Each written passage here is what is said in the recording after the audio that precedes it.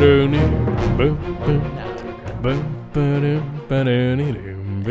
all and welcome back to another episode of the Game Time CT High School Football Pratcast.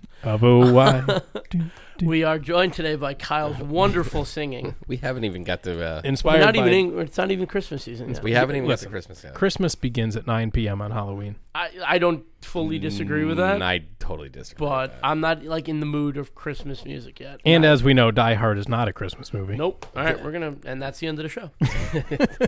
How you doing, Pete? I highly good. How are you guys? I'm good. Playoff season, and that is something that we are going to have a lot of towards the second half of this show. But first off, we're going to start with our normal opening that we do every week. We're going to start with our best and worst of the week, and we normally start with Kyle. So I think we'll go over with Sean to start us this week. You rattle him so much when you pick him first.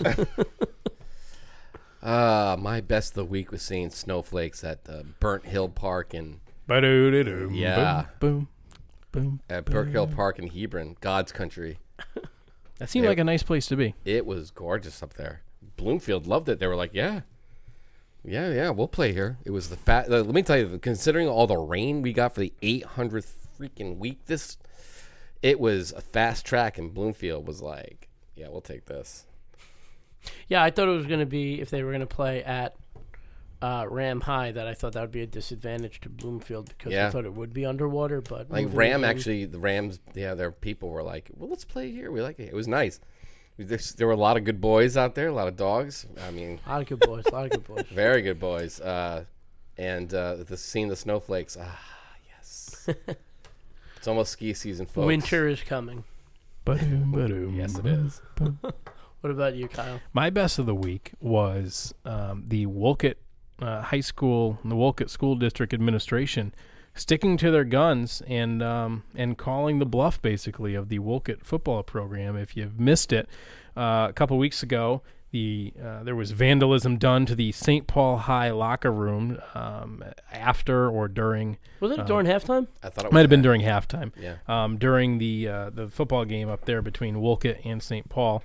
And it was brought up basically to the top, and the administration, the superintendent, wrote an open letter that basically gave the team an ultimatum that said all of the players who did damage, you need to come forward by 2 p.m. this past Wednesday, or else they were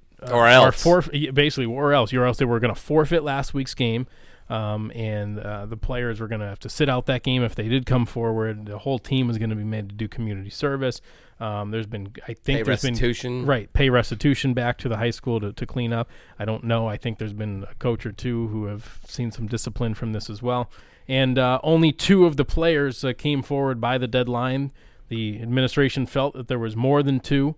And that there was some big cover-up going on, so they stuck to their guns, and they called them out and forfeited to Sacred Heart Caner Tech right in the middle as Wolcott is fighting for a Class M playoff spot. And you know what? Good for them. Usually I don't stand up for administration and some of the athletic decisions that they make, but this time I'm fully on board. Good job by the Wolcott administration listen, I understand things get heated in a locker room and all this stuff, and you know what, maybe something happens, maybe you punch a locker and things happen, but you know what, you have to own up if you've done something. Yeah. And to only have a couple of people own up to it, good for those 2 guys for standing up and trying to do what's right. But to me, is I was talking with one coach after an interview the other day, and I just said, you know what, this strikes me as though it's just a lack of leadership that allows this to happen, whether it's from the coaching or whether it's from the team captains, a combination, something among leadership that allows you to forfeit a football game in the middle of a playoff race because that we can't take responsibility for our actions. That's the case, and good for the administration. I was shocked. You teach a life lesson there. I was shocked that no one came forward. Yeah. I mean, you're playing Sacred Heart. Right. It was almost a sure win. It was a sure win. Who do you guys need? Maybe they didn't want to stand up. Maybe they thought that they were getting unfairly, I only did this and this guy only did that. At that point, though, as a team, maybe you get together. I mean, I don't know what happened. I don't know why they wouldn't get together and say, like, we gotta own up to this and just Yeah, be adults here. And that was the whole. I don't understand it. I think Kyle brings up a good point in terms of the leadership, whether it's coaches or captains, and someone needs to just, because they're kids, they probably think like, oh, we got away with it. No one's gonna get in trouble. We only forfeited one game. Was only one captain. I'm not sure on the captain. Who wrote the letter in the Republican American? The Saturday following. Oh, that's a good question. I didn't even see it. I'm just saying, these kids probably think that they got away with it and that they're smarter than everybody, and look how, they think it's this and this. When they look back in a couple of years, if Wolcott misses the playoffs because of this, they're going to look back and they'll be like, that was pretty stupid of us to not come forward and not own up to whatever happened in that locker room. Yeah, just unfortunate situation. Mistakes happen, no doubt about it. Mm-hmm. And maybe people, your emotions gotta. Sure, yeah, things happen. It's not like you're a horrible person if you cause some damage in the heat of the moment. I get it, but you got to take responsibility. That is the mark of a mature. And this was they weren't like playing even in Ansville, they weren't playing a game that they couldn't win without some guys. Yeah. Right. Yeah, just very quizzical, but good on the administration for sticking to their guns and trying to compel the team and the coaches to do what was right, and they paid the consequences for not doing so. I thought Wolcott's administration did what Darien didn't do last year. Great point. I thought Darien really kind of hid behind everything. I know there's like a lot of lawsuits involved and a lot of her feelings there, but the bottom line was you had two guys going over to New Canaan kid's house and technically beating him up.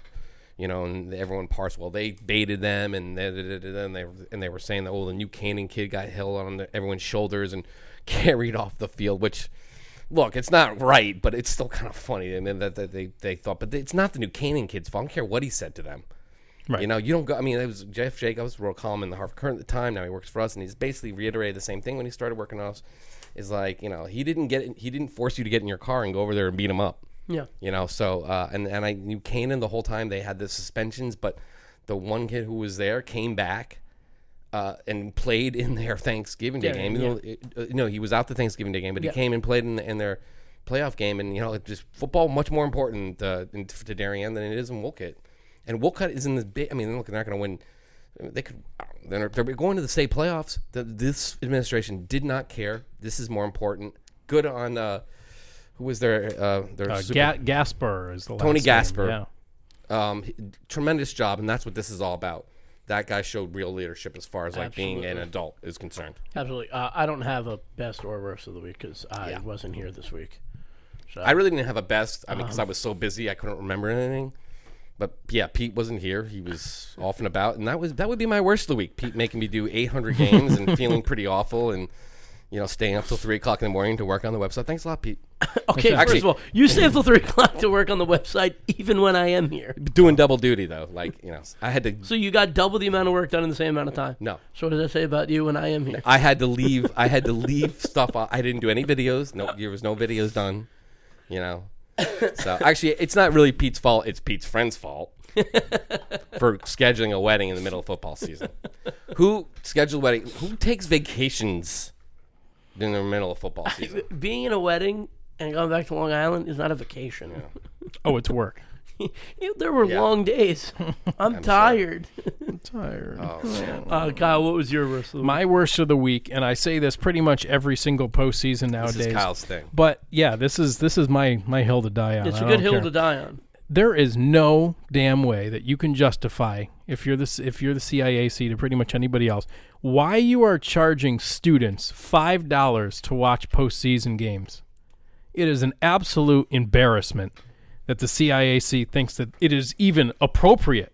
Not only that they can, but it is appropriate to charge children, to charge teenagers $5 to go in and watch their friends play games, try to go support, to be good sports people. It rings really hollow when you have this class act sportsmanship campaign that the CIAC has, and then you go and throw it in the face and say, yeah, well, we only really care if you're sportsmen, if you're fans, if you give us the money first, if you're these kids. Because I'm sure a lot of these kids really don't have the means to go about and pay $5. I had kids, I went to the Seymour St. Joseph volleyball game on Friday night because it was raining outside, and I didn't have a compelling game to go to football-wise, so I went to that. It was a great volleyball game. And I had kids in front of the school from Seymour saying, Mr. Brennan, could you pay for me to get in? Really? Yeah. And I felt bad, like you're really gonna tell these kids, and it's not the athletic director's fault. Like, they're under strict guidelines from the CIAC. Nope, $5 a ticket, $10 a ticket for adults. If you're gonna gouge adults $10 a pop to go watch these playoff games, that's one thing. I get there are costs involved in postseason games. You've got bus fees, and you've got 4 referees in a volleyball match.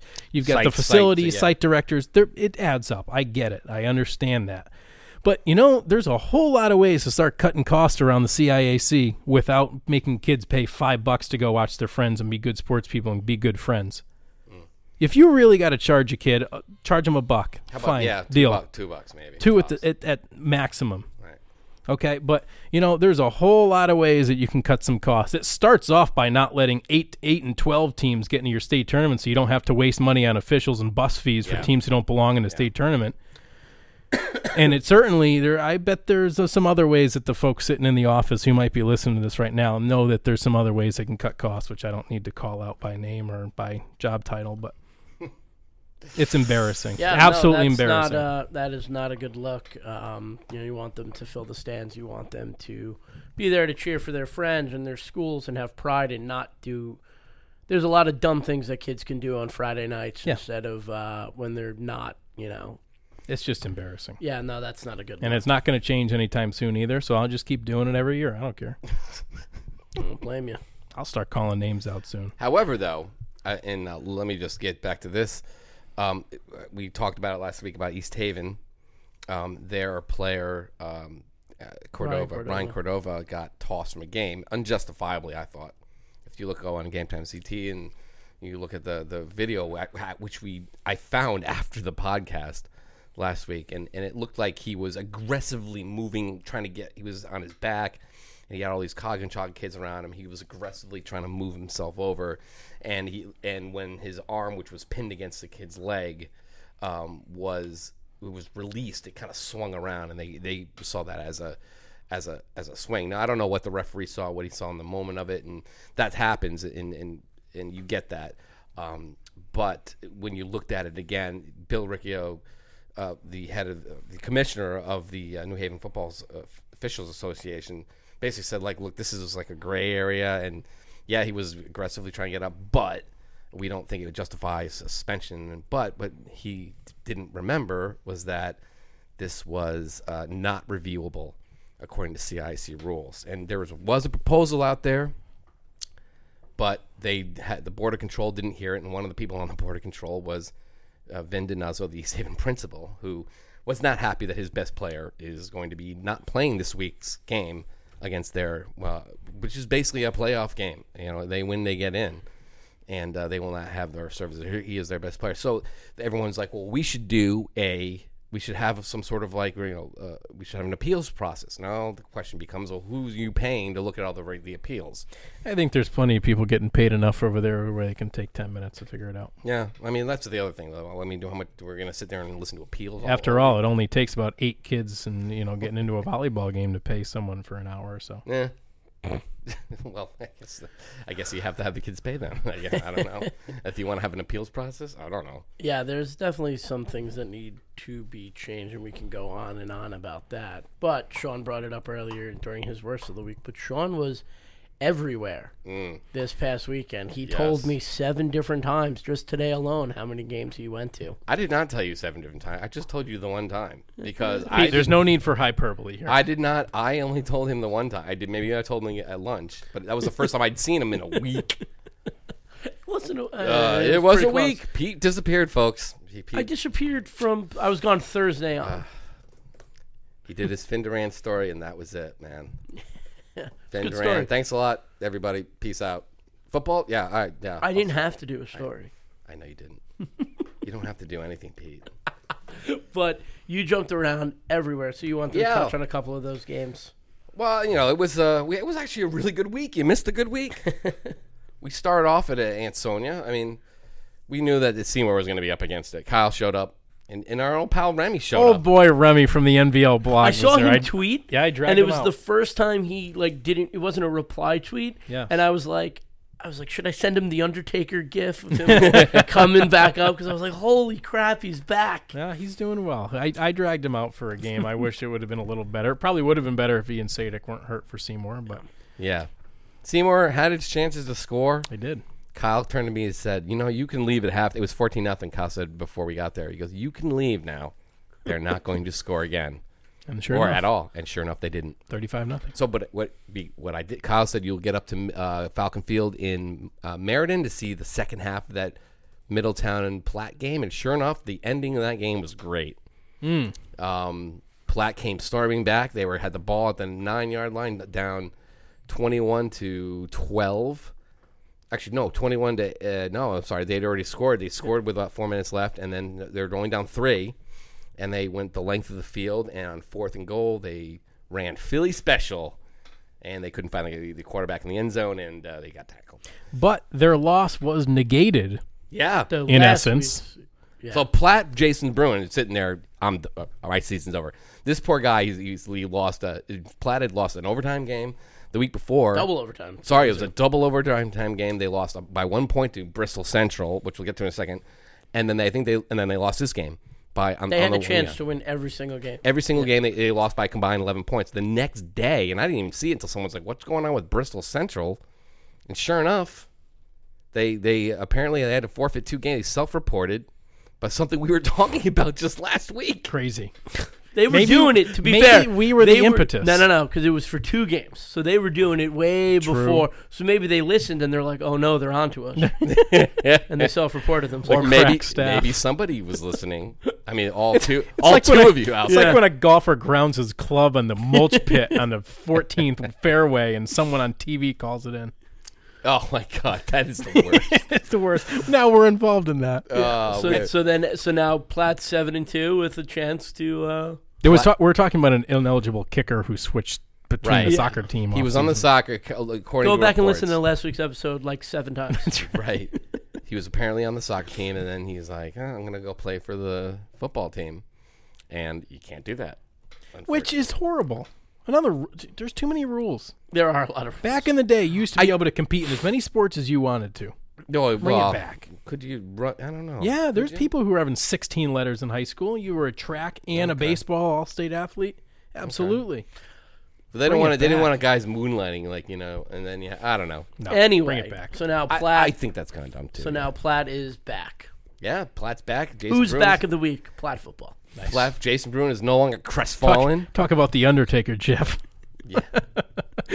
Rising out of the grave. That should be punching if Platte clinches, which we'll get to more later. But forget your playoff qualifying wins. Just have the Undertaker come out and just have the Platte Panther face on it. That is beautiful. That's funny. I think we will have to. That will be on those graphics where they had the little highlight for the Steve. We'll just have the Undertaker coming back up. That'll be beautiful. Oh, I am doing that. Best of the week. I have some Platte footage, but I am definitely doing that. Put that in one of the boxes. We have more than a couple things of Platte footage. We covered Platte like 4 times. Pete's Boys. No, but I didn't have access to your files, unfortunately, because he was gone. Yeah, he was able to find my Southington files though. Well, I had to go to your Twitter account and download it. Yeah, so all right. I did that on Friday night when I realized, I'm soaking wet from head to toe, and I'm like, wow, some of these teams I did not anticipate. It's a heck of a Friday night. Yeah. Got a new poll this week, Sean? Yes, I do, sir. Yes, sir, Bob. Before we get into the poll, we don't want to jump the gun here, but we're going to take a quick break. And I just wanted to move on. Then we're going to dive into the poll. Stay with us. Don't miss a pass, pitch, or putt this season. Sign up for the Whistle newsletter and get the latest news and stories sent straight to your inbox from GameTimeCT.com. Now we are back, and another poll. It was pretty close this week again, but not really a big shakeup there, Sean? No, not really. Actually, the voters finally listened to me, even though it makes no sense to do it now. But they finally put New Britain in at number 10. Hey! About time. At this point, who cares? I mean, right? I don't know. Why even do the poll? Exactly. Why even do the poll? We were talking about it. Seems to me that voters, they like to send their votes in. Oh, shoot, I got to send the vote in. And then they look back at it and they go, oh, that team won. Yeah. The poll is actually just a week behind. Yeah, so basically, yeah, right. That's exactly right. Like, New Britain should have been in last week, I thought, at least. They put Ansonia in because I think they just elevated teams. Oh, shoot, I got to Poland. They elevated the teams up. And then they hear the reaction. And they heard the reaction. I went on CT Sports. And all the guys guys, New Britain hey, no lost to ads. Southington by... Well, they put us on the show. You silly geese. New Britain only lost to Southington on the last drive. And right. I forgot about that. Oh, okay. So, I don't know. Whatever. I mean, Ansonia and New Britain, take whoever you want. But New Britain is playing a big game this week. They're playing Berlin in the Wishbone Bowl, which might be the last Wishbone Bowl. Be a damn shame. Which is a shame because Berlin, we're Class M. Poor us. We can't compete against big bad Spare Burgers. me. Even though they beat them the last few years. Oh, no. And they beat them that one year that they had to forfeit all the games. I don't know. In that case, come on. That's a nice rivalry game. I mean, and it even got even bigger because of all the New Britain calling Berlin out and getting them the forfeit back and forth. Which there needs to be more of that. 15? Let's go back to a couple years. We need more teams to be ratting on other teams. We need that to happen. We need players ratting on each other. Yes. We need teams ratting on Let's each do other. it. Hey, man, stitches get snitches. That's so wrong. The other way around. All right, who's number 9? Okay. Number 9 is Naugatuck, which beat up on Holy Cross to set up the the unbeaten showdown. Second year in a row after not having it, Since 1994. And then back to back. Yeah. Naugatuck 9-0 and back. Sonai. All right. And Sonai Naugatuck Thanksgiving morning. 6 shutouts for the Greyhounds this year. 6. It's a lot. That is I have to look in the record book. 3 games that opponents have scored We points. could Look at have that math beat. we basically said this is what the NVL season would come down to. Yeah, and here we are. And here we Good are. for us. That was fun. Everybody. Yeah. Seymour. If they maybe get a break, but got the wrong break, unfortunately. Give me a break. Anyway, so Naugatuck comes in at number 9. They're actually, speaking of which, they have apparently lost the services of Elijah Robinson, their speed demon. Yeah, looks Great like a return. leg injury to end the season. Our Mark Jaffe reports. Mark Jaffe, the Republican American, basically said that, which is a shame because he was probably he was easily one of the league's best players. 4 kick return touchdowns. Oh, he's Yeah. electric. Here we go. You can see me. It's number 8. Number 8 is Berlin, which beat up on Rocky Hill. They set up their showdown with New Britain, although they already clinched. So it's really the only thing they're really playing for is nothing, right? Ooh, I think they could be the number 1 seed in M, I need to scroll down on my sheet. but we can get into that later. That's No, true. Yeah, They could clinch they the could top be seed. the top seed. Yeah. But did you say that they clinched? They've already clinched a home quarterfinal. Right, so we'll get Berlin- into that shortly. So this is basically for a top seed for Berlin. Otherwise, you're going to play home in anyway in Class M. So that's good for them. I guess you want to avoid being on St. Joe's side of the bracket for as long as possible in Class M. We'll get to that, of course. Number 7, Newtown would beat New Milford 55-0. They're going to play Massac. They've already clinched the state playoff berth. It's all for seeding now. Number 6 is Southington. Ditto. South Windsor 55-0. The same deal with them. It's like they're buddies over there, Southington and Newtown. Number 5, St. Joseph 55-6. You had to let up the 6 points there, guys. We could have had 355 nothings in a row there. Unfortunately. But Will Diamantis scored 3 touchdowns for the Hogs. Cadets. Right. And they go into their Thanksgiving game versus Trumbull. Looking for I assume they already have a home quarterfinal already. They too. do. They do Looking as for well. the top seed with Berlin. Yeah, they're not defending champs. They won in Class S last year, so now they're going to be in Class M. Number 4 is Shelton, which actually plays this week. Shelton beat up on Notre Dame West Haven. I thought that might be a better game. I guess not. David Yakowitz returned the opening kickoff, 81 yards for a touchdown, and the Gales scored next on their 5 offensive possessions following that and put Notre Dame away. They play West Haven this week, but they've also already clinched in Class LL is basically pretty much almost done with a couple weeks left here, huh? Yeah, we're getting there. Right. A lot of teams have clinched. I think it's 4 teams already in them. Yeah, we're getting there. Right. Okay. And number 3, Han, which beat Wilbur Cross 50-14. They are most likely going to be. They've already clinched a home quarterfinal in L. Yeah, and they might. I don't know about Hop Seed there. between them and Naugatuck. Yep, it's just going to come down. And Middletown is still alive. Right. If Naugatuck loses, we'll get into it. Right. So, anyway, number 2 is Greenwich with 12 first-place votes. It dropped slightly. They were only 2 behind number 1, Darien, and they dropped slightly, 828 points to 824 points. So, number 1 is Darien, 13 first-place votes. Their Turkey Bowl showdown with New Canaan is nigh. Can't imagine it would be more excited than last year. Greenwich plays Xavier this week, and when this matchup was set up a couple of years ago, everyone thought like, "Wow, this is gonna be a great match." Xavier just has really had it rough the last couple of years for the most part. So, as Greenwich is on the rise the last couple of years, as Greenwich is basically, they're pushing for Class Double playoff. So. All right. Well, there it is. There's the poll, and And that's where we stand with a week. I would say a week and a half left to go in the season because this is kind of like a truncated schedule. We have a couple big games this week. Yeah. Well, we're gonna get more into that because the meat grinder is more available. Yeah, that's basically gonna be it. But we're gonna jump over and get into the playoff scenario brought to you by Kyle. Yep. There it is. Shout out to Old Man Worm wherever he may be tonight. The playoff scenario that is Kyle's theme music back in our old show, and we were able to find that literally within minutes, and we actually put it together exactly how. Really brings back terrible memories. Oh my god! But so you're going to take us through. We're going to start with double L. Yeah. We're going to go to L, take a quick break, and then jump over to M and S. Yeah. But So Kyle and Sean have basically completely dove in onto this, and they know the numbers and all the fancy stuff. So I'm just going to sit here and listen like everybody else. Now, Pete asked when we were out to lunch earlier. Pete says, could you and Sean figure out a way in about 2 minutes, because that's how long a Twitter video is, to explain how we figure out scenarios of points and whatnot?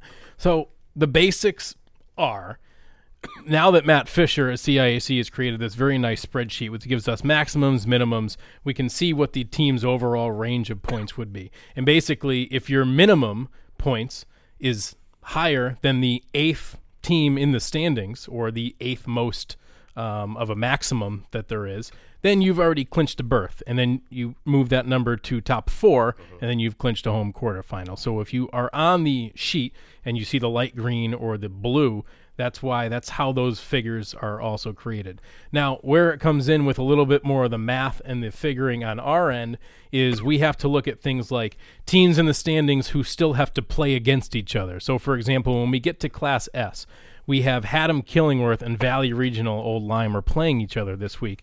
The winner's in, the loser's out. So where it looks like a team may have to outpoint 2 teams, in reality they really only have to outpoint 1, right, because you're going to have a loser. The other one is not going to get those points. That's always what trips this up, and why you will wake up on Saturday knowing, these teams. You go to the sheet and you see, these teams we haven't clinched yet, and then you wake up the next day and you find out that Kyle and I have been on Twitter and we're like, yep, that team's clinched, right. And you wonder why, and that's usually the reason why. The other thing that you have to look for here is bonus points that might be shared among other teams. So, for example, you have Darien had already clinched in Class Double-L, right. Not mathematically, but if you extrapolate it out among shared bonus points among New Canaan and Staples, there was no way that New Canaan and Staples could have enough bonus points, which means teams that they have beaten would also gain wins, which bumps up their point total.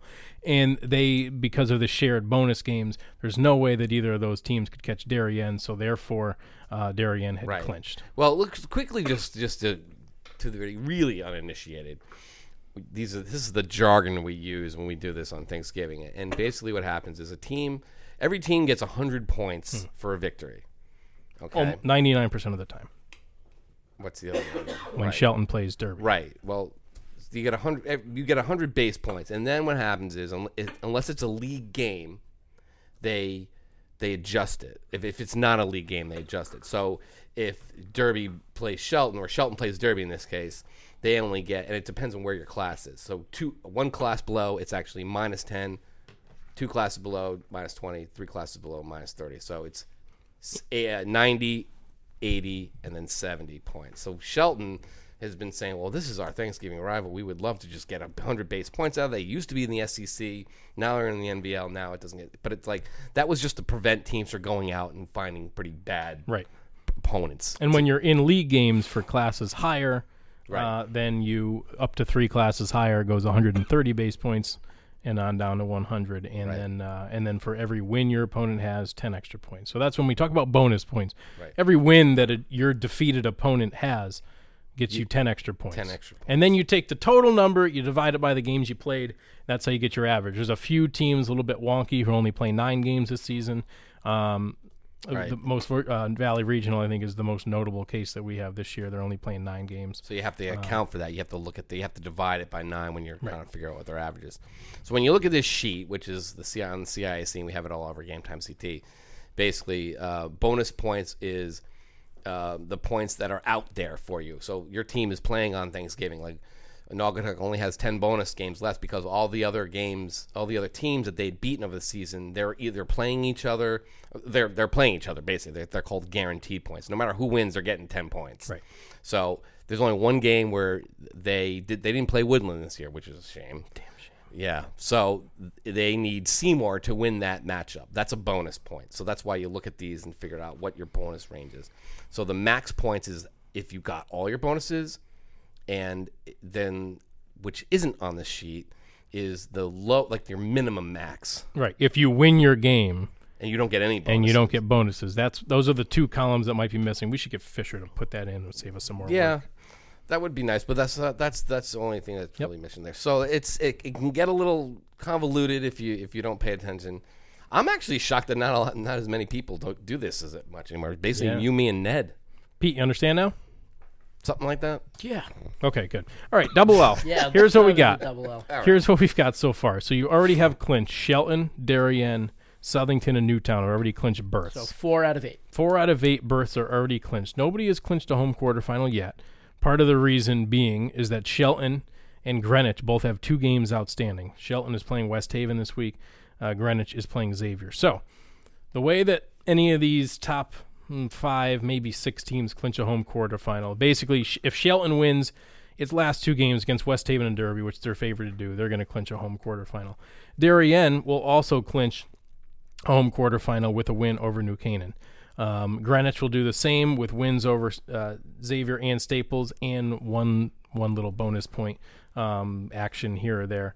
And then you have Southington, Newtown, also able. Now, obviously, you have 5 teams fighting for four spots. So someone's going to be the odd man out, and it's probably going to come down to, is anybody going to lose there? I mean, all 5 of those teams at the top are all favored to win their remaining games, I would say. So maybe with the exception of Darien. Yeah, Darien, New Canaan could lose probably to the New closest one, sure. Then it would make it pretty easy going on. But it's all going to come down to, does any one of those teams trip up? If not, then we go down to bonus points. Mm-hmm. If you're looking for the team that maybe has the hardest road, it's probably Southington. But then you have to go down to all of the individual matchups in terms of bonus points. Like Southington has the 1450 is their complete max. They don't have a lot of bonus games. They would need Glastonbury to beat Bloomfield, which is possible. Mm-hmm. That's a game we're going to talk about a little later. New Britain and Berlin, they need New Britain to win that game.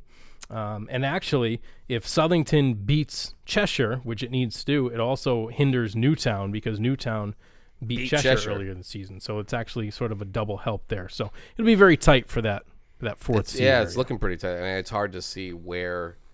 Who are the top? Like, obviously, everyone wants to see Darien and Greenwich. Right. Yeah. How do we get to Darien and Greenwich being on opposite sides of the bracket?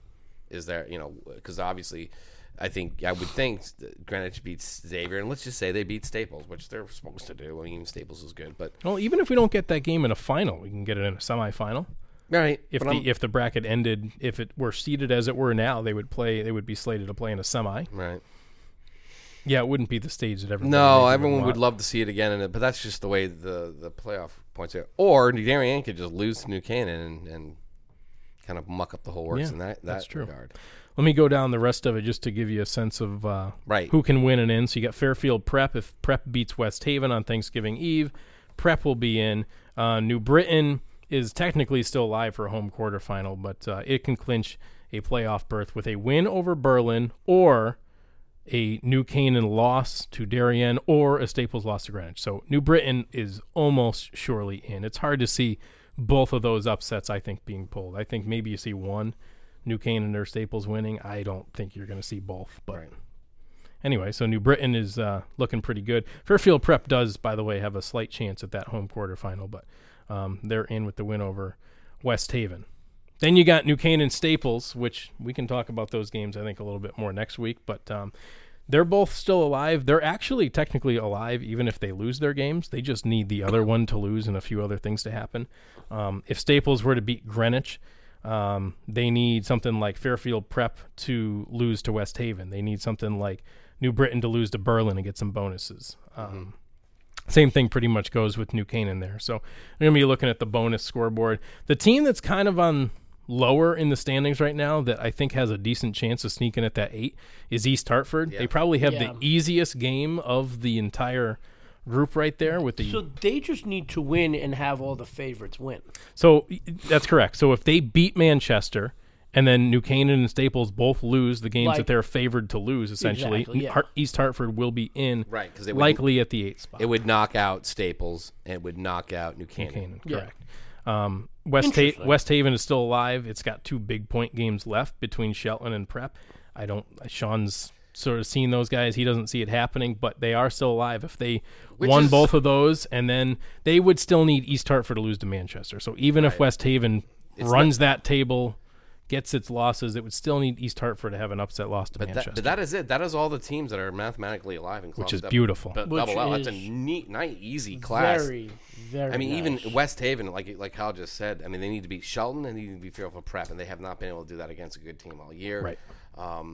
So unless West Haven wants to suddenly become West Haven again, and then really muck up the works here, they still aren't guaranteed to be in because they need East Hartford to lose Manchester. So is Class L any cleaner there, Kyle?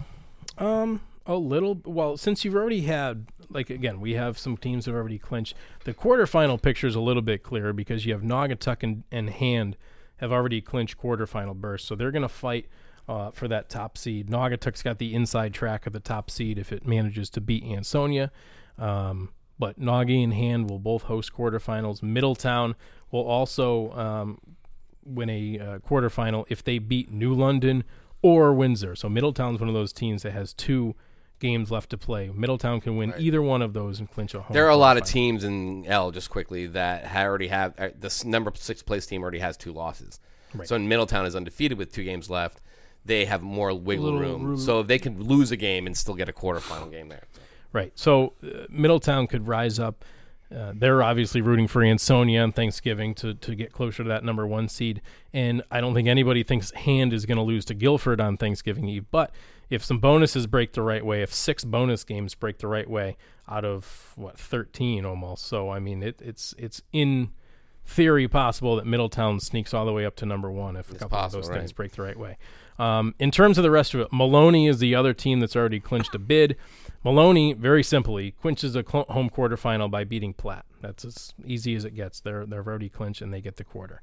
From then you've got from those Bunnell, are the teams that are all in. Yes, those rest, teams are all in. 4 spots left. We do have some win and ins here. So Bunnell, if it beats Stratford, it will be in, and it can also get in with some help from other teams. But simple win and in scenario from Bunnell. Bunnell will be a big favorite in that game against Stratford. They are also alive for a home quarterfinal. They need to beat Stratford, and they're going to need an upset loss somewhere between Middletown losing a couple games or North Haven losing to Amity. So I don't like Bunnell's chance to get a quarterfinal. But anyway, winning in there, Windsor. How about Windsor? That's another interesting one. I mean, they have some high point potential here with Middletown. So Windsor, again, is technically still alive for the quarterfinal, but they are in with a win. Not only are they in with a win, they can also sneak in with a loss, too. Right. So if they lose, they would need Platt to lose to Maloney. They would need Rand to lose to Bacon Academy, which is kind of an outside thing looking in. But then if New London loses to Middletown, which is certainly possible, then Guilford to lose to Daniel Hand. So really, Windsor looks pretty good either way to get in. Whether or not they beat Middletown. Now, obviously, you beat Middletown, you rise up, you maybe get into that 5-seed area. You might like your chance a little better, but it's weird. Sometimes you end up with a 6 or a 7 seed, and it ends up being a better place to be. Yeah, because you stay away from the one of the two. Right. It all depends. It's not like you can stack your. Not like you can throw a game saying, "Oh yeah, I want the 4 seed here." Yeah, well, that was like Middletown last year is the number 1 seed. They beat Windsor. I Right. mean, it wasn't. I don't know if it was an upset, but they beat Windsor on Thanksgiving at Eve. the time. And everyone's like, Middletown's going to be the number 1 team. They got, you're looking at it, they got an easy road, and then everything happened to Darien. And New Canaan wins the next day, and all of a sudden New Canaan's making the trip up to Middletown, and they beat them by, I think, two scores. Unfortunately, the way this is done is the seedings are based solely on the points, and the points aren't an accurate representation of how tough your schedule is. It treats all the leagues as the same and all the competition as the same. There's no modifier here. Kyle, I think, had a thing where he wanted a modifier. Somebody was telling me, well, how is Hand the number 1 3-ranked team in the state in your poll, and Naugatuck's number 1 in the Class L? And the answer is, well, Naugatuck plays in the Naugatuck Valley League, and Hand plays in the SEC. Yes, it's Tier 2.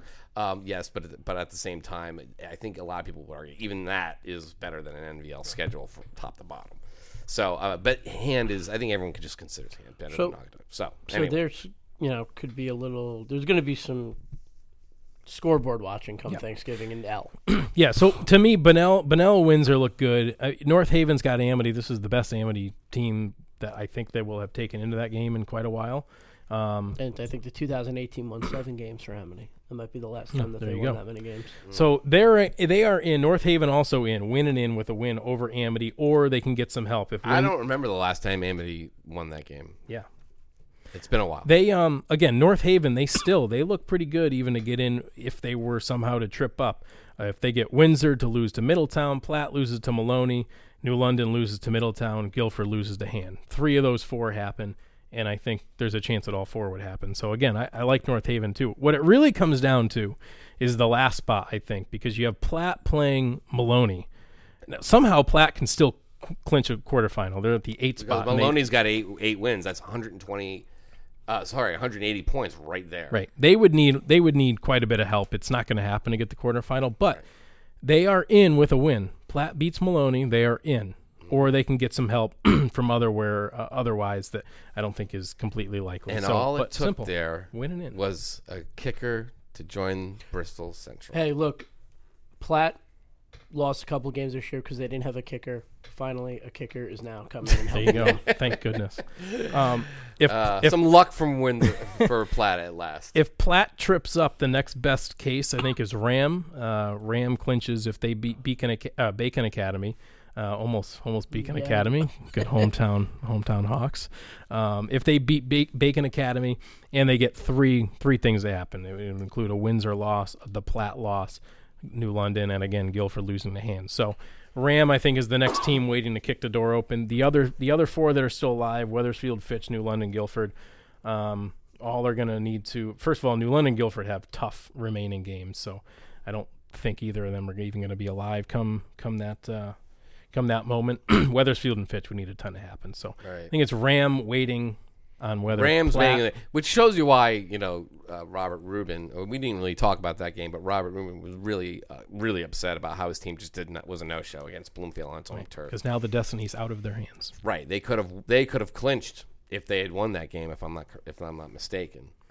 That would make sense based on what we're looking at here. Bloomfield had 7 wins, and I think that's what he was telling me. I don't remember, but now as it is, they got to. Yeah, they would definitely be in right now. Yeah, if you added 170. That was their clinching game if they had won that game, and they could play with Bloomfield, but Bloomfield just came out anxious to show everybody that Berlin game was not them. Quite chatty too after. Yeah, they were. Oh yeah, they were fired up, and so that was that's a playoff game though for them. If they had lost that game, Bloomfield, they probably would be gone in Class S at this point. I mean, Class S. We'll get to that in a second, but so it's going to be interesting that that last spot's going to. A lot of people are going to be watching Falcon Field on Thanksgiving. So overall, exactly. So Platt Maloney is the big game in Class L. in terms of letting someone in or out. Always is, seems like. It is. That is one of those games. Even when it comes down to bonus games over the years, when neither Yeah. of those teams were competitive in terms of getting into the playoffs, that game would always have a say on who's getting in or seeding somewhere. Yeah, it feels like even if like Platt doesn't have a shot to get, like last year, Maloney had already clinched, but Platt could have easily won that game last year, and then vice versa the year before when Maloney was out of it and Platt had clinched the playoff spot. Maloney had a shot to win the game. That is one of those games always that is Yeah. it's The Stoddard Bowl. weird. Yeah. It's a weird game. So that's the Go one you're looking at, and then Class Double, the games you're looking at are obviously Prep West Haven, New Britain, Berlin, and then the New Canaan, Darien, Staple And Greenwich. Staple Greenwich. Well- how about we do? Oh, we're gonna stop from it. We're going to take a quick break before we jump over to Yeah. M and Well, S. If there's how one about more we thing do you wanna S add. first out of this because that's the easier one. Deal. All right. Well, When we we'll come come back. We're gonna come back from break. We're gonna jump into Class S, and then we're gonna go to Class M. When we come back right after this. Every Tuesday afternoon, make sure to join the Game Time CT soccer writers Scott Erickson and Joe Morelli on the Just for Kicks podcast. From the top teams and players across the state, nobody knows soccer better than these two. All right, we are back, and we're going to quickly go over Class S because I think it's a little bit more clean as opposed to Class M in terms of... As opposed to the dumpster fire that's in Class M. Exactly. So, Kyle, just take us quickly through Class S and if there are really any crazy scenarios that we need to pay attention for. All right, you got Ansonia and Bullard Havens have both clinched home quarterfinals. Ansonia will clinch the top seed with a win over Naugatuck. Bullard Havens can clinch if they beat Prince Tech. Ansonia loses to Naughty, and a little bonus point against Stafford. So Stafford is the other team that is also clinched. They'll clinch the home quarterfinal with a win over the Windsor Locks, Triop, or a couple other items. But if they win, they're going to get the quarterfinal. 3 straight playoffs for Stafford. Yeah, out of nowhere. They were never remember anything. when They Brian- were awful They for were a long 0 time. and 11. Yeah. I think their last playoff. They were never. I don't think they'd ever won. They won their first playoff game last year. Yeah.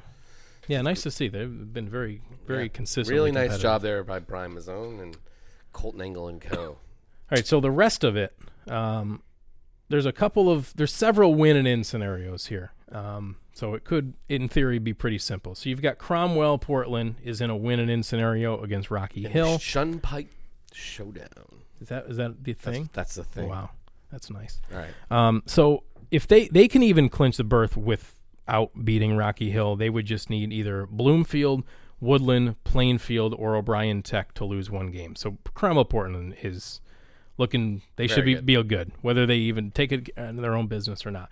They could clinch the quarterfinal if they take care of business, and then they're either going to need some losses to the aforementioned teams or some bonus point action. So the only team that has its destiny in front of it, if you will, in terms of quarterfinal is Stafford. So the other teams, it's going to hinge on what's going to go on.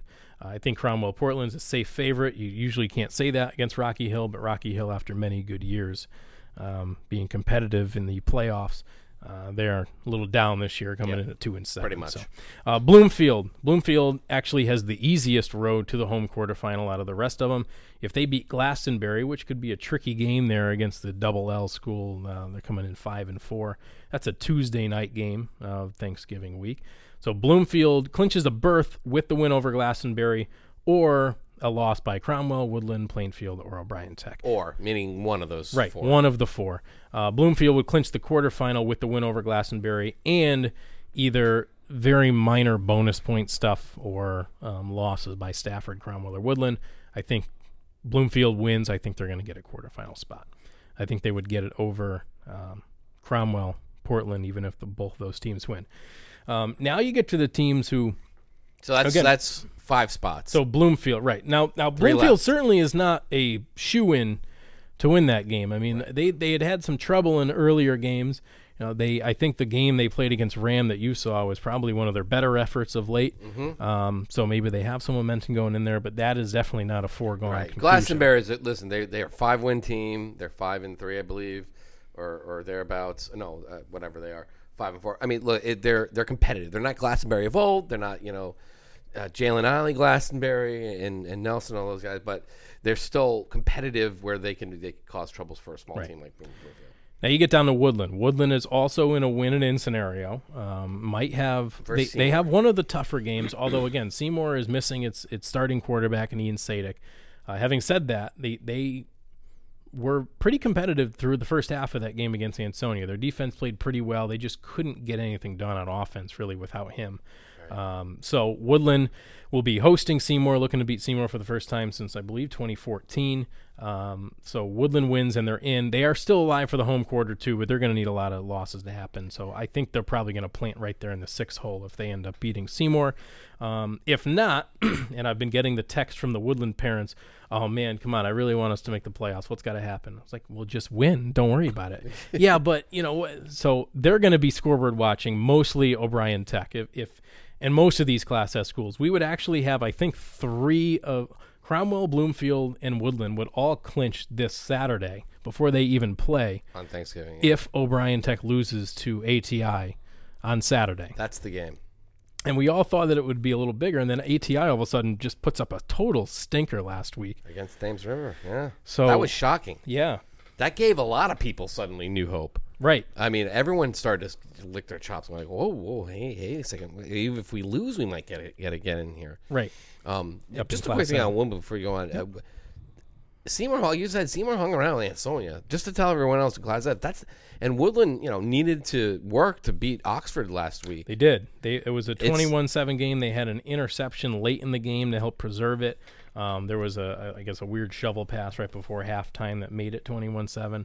I think the wind whipping had some sort of consequence on only putting up 21. But, yeah, I don't think that's a game where Woodland runs away from Seymour at all. And Seymour's traditionally been great against Woodland. They have. That more often than not is a pretty competitive game. Now, the last 3 years, Seymour has run over Woodland. Woodland hasn't been very good since 20. They were okay in 2015. They beat up on the bad teams and got beat up by the good teams. But this is Woodland's first chance at a playoff berth since 2013. So, I still like them to win, but I think that is going to be trouble. I think they'd feel a lot better if O'Brien Tech does lose either to ATI or Platte Tech. Or, again, the Plainfield-Griswold game, which is one that often goes wonky, too. That is another one of those games where if you're in Class S, you're usually looking at that game on Thanksgiving. Mm-hmm. I know that game a few years ago gave Wolcott its first playoff berth, I think, when it went one way or the other. Yes. So it's a weird game. That'll be some scoreboard watching. We've gone, and it's a game. Griswold's got 5 wins, and they just played Trumbull in the mud and slop out there in what I've been told is the worst field in Connecticut, is Griswold Field. So you look at that game like, wow, they hung tough with Trumbull. Well, remember a little bit that it was a mud pit. The great equalizer. But this game is typically competitive, and Griswold typically wins it. Mm-hmm. Griswold typically is the team that beats. And Plainfield, if you're looking, again, we've gone over this many times, especially me.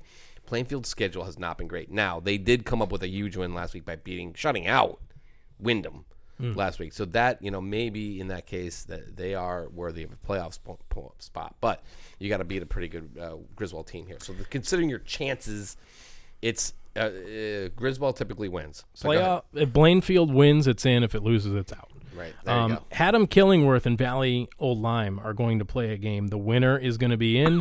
The loser's going to be out. And that's a Monday game? Is that right? 20th. Tuesday. It's a Tuesday night game. So there'll be a lot of people going to that. Yeah, that'll be because again, the winner is going to be in. So yeah, I would assume that some of the Class S playoff hopefuls will send their coaches down.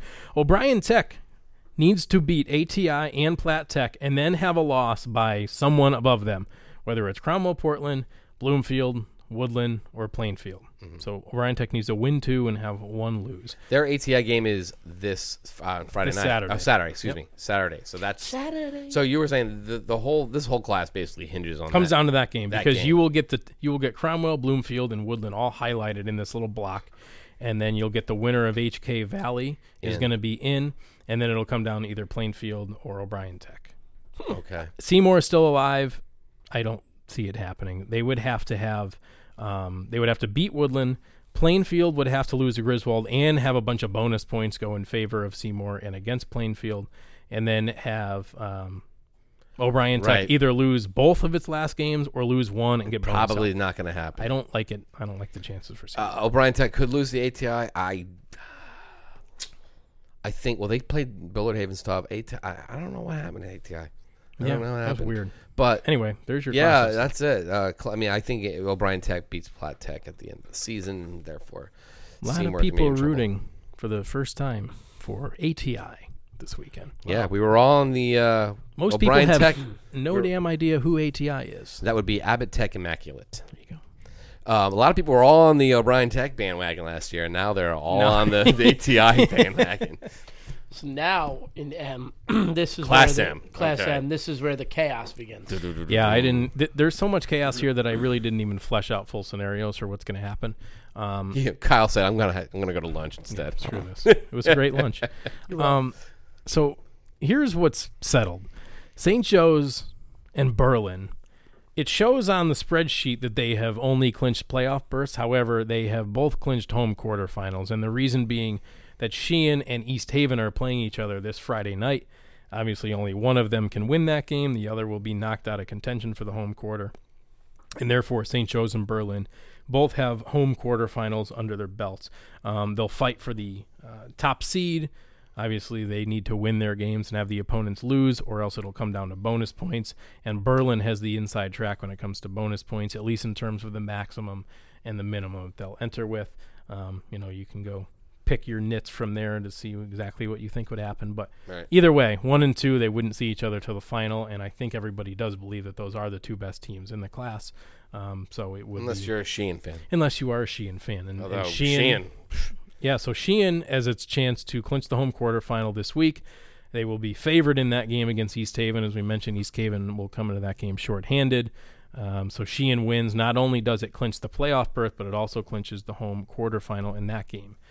So 2 chances for Sheehan to clinch a playoff berth, whether it's against East Haven or against Lyman Hall. How about Sheehan going down 27-7 at Brantford and then scoring?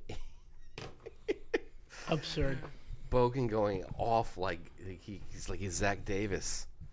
Like he's Zach Davis. He's with only a law. junior. Yeah, that is very true. But that was, listen, if you're an East Haven fan, that was encouraging to see to start, not encouraging to see the end. So, I think a lot of people think, like Kyle just said, Sheehan is the favorite in that game. But hey, Scott Benoit, coach Scott Benoit. Nice year.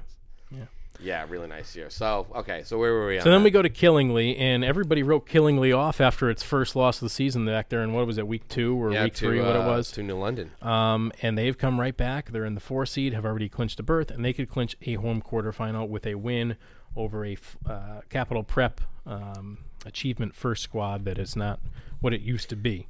Big thing there with them. They actually, Capital Prep actually gained a win from that Bristol Central. There you go. So there's more points on the table for Yes. Killingly.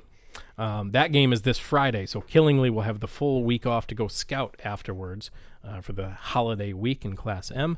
East Haven, again, playing Sheehan. They can clinch a home quarter. They'll clinch a playoff berth with a win. Also would clinch a home quarterfinal if they win that game, and if Cheney Tech loses to suddenly upstart Thames River. Suddenly upstart.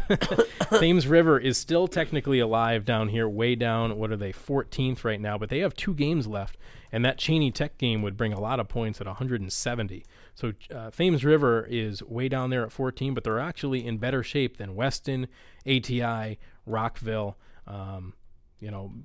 They're right in that mix with Jonathan Law. We're getting some of these teams that are going to be tight down towards the home stretch. Wolcott as well.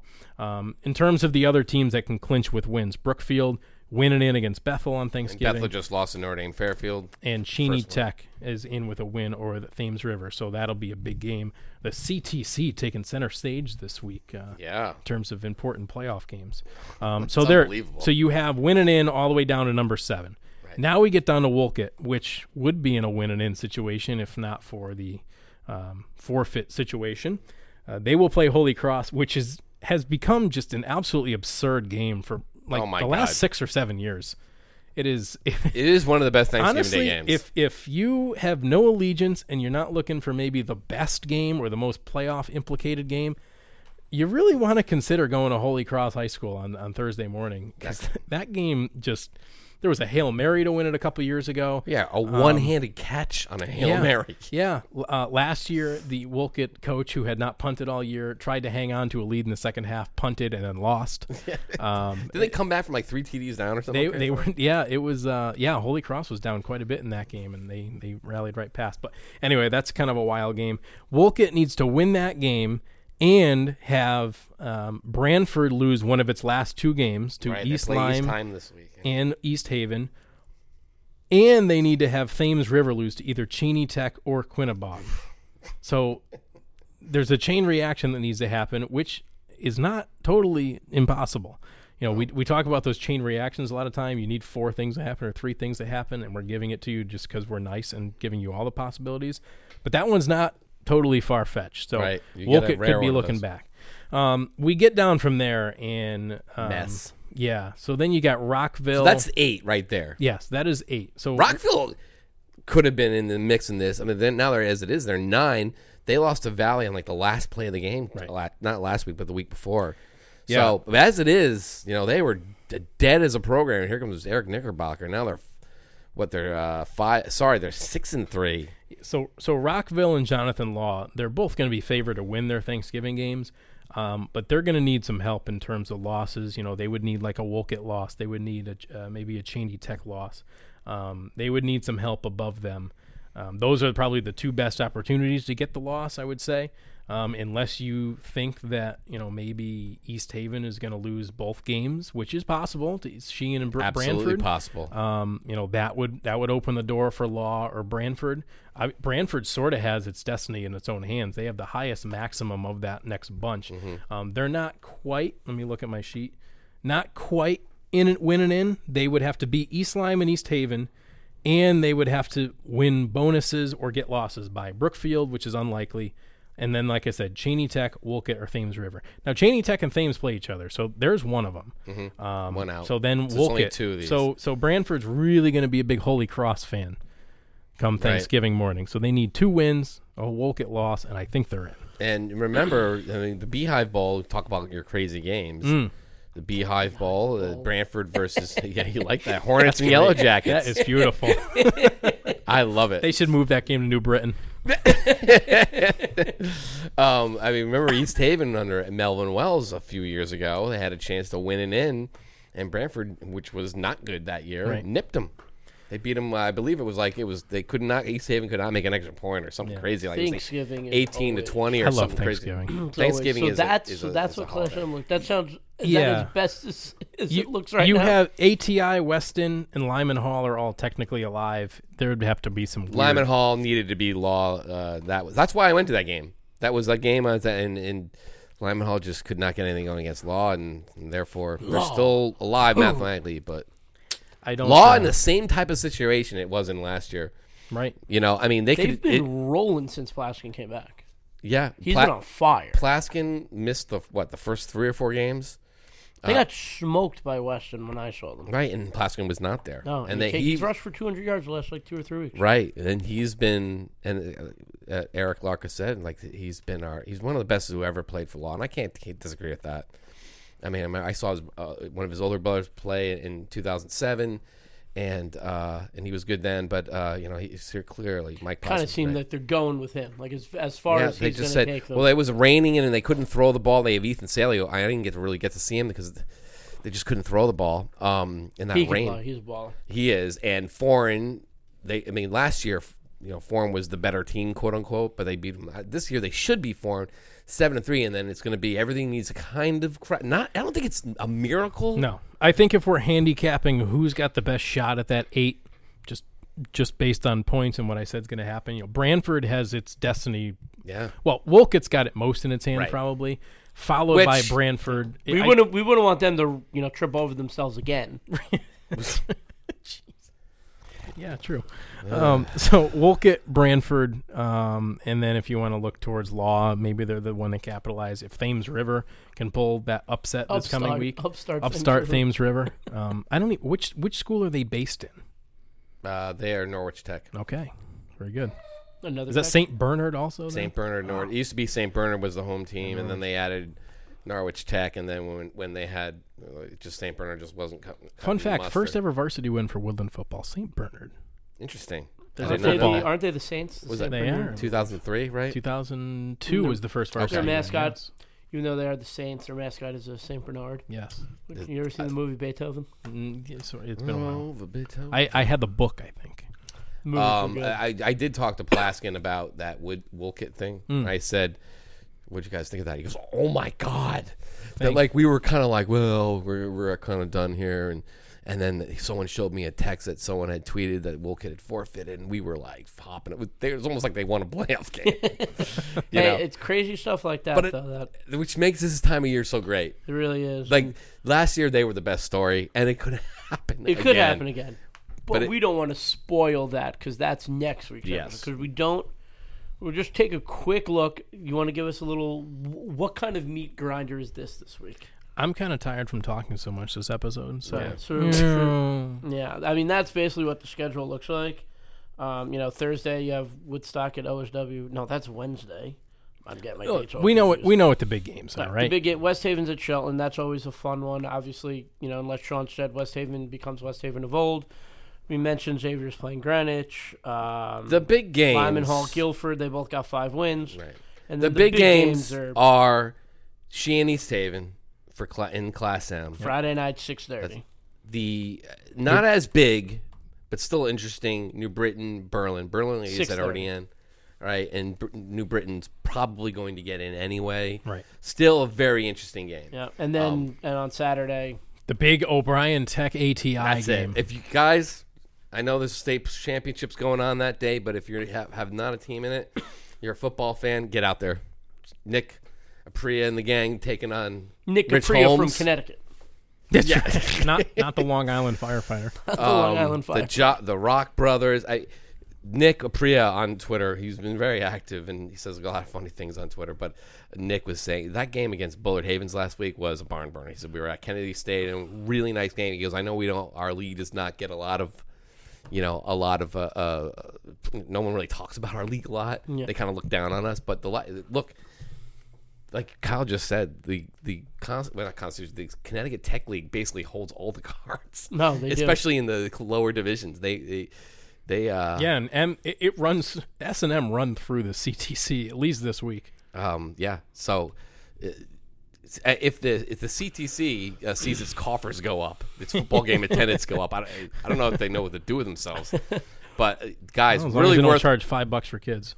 Really worth checking out these games because you also know that these have bearing on other teams. Yes, that's what makes this. I mean, it's like we said, it's a thin schedule. There are really good games, but we're going to be back Monday with a lot more fleshed out in terms of the playoff scenarios, and we're going to give you what the teams that are alive are going to have to do to get in. Kyle, can you do that? Yeah, I guess so. No, I think it's for the first time. It's really kind of cut and dry. It isn't too bad. It'll clear up by this weekend. But either way, this weekend we'll hope clear up some stuff. We'll come back at it next week with a much definitive plan on Thanksgiving and what is going to have to happen. Sure. Until then, have a wonderful week. See you later. Bye-bye.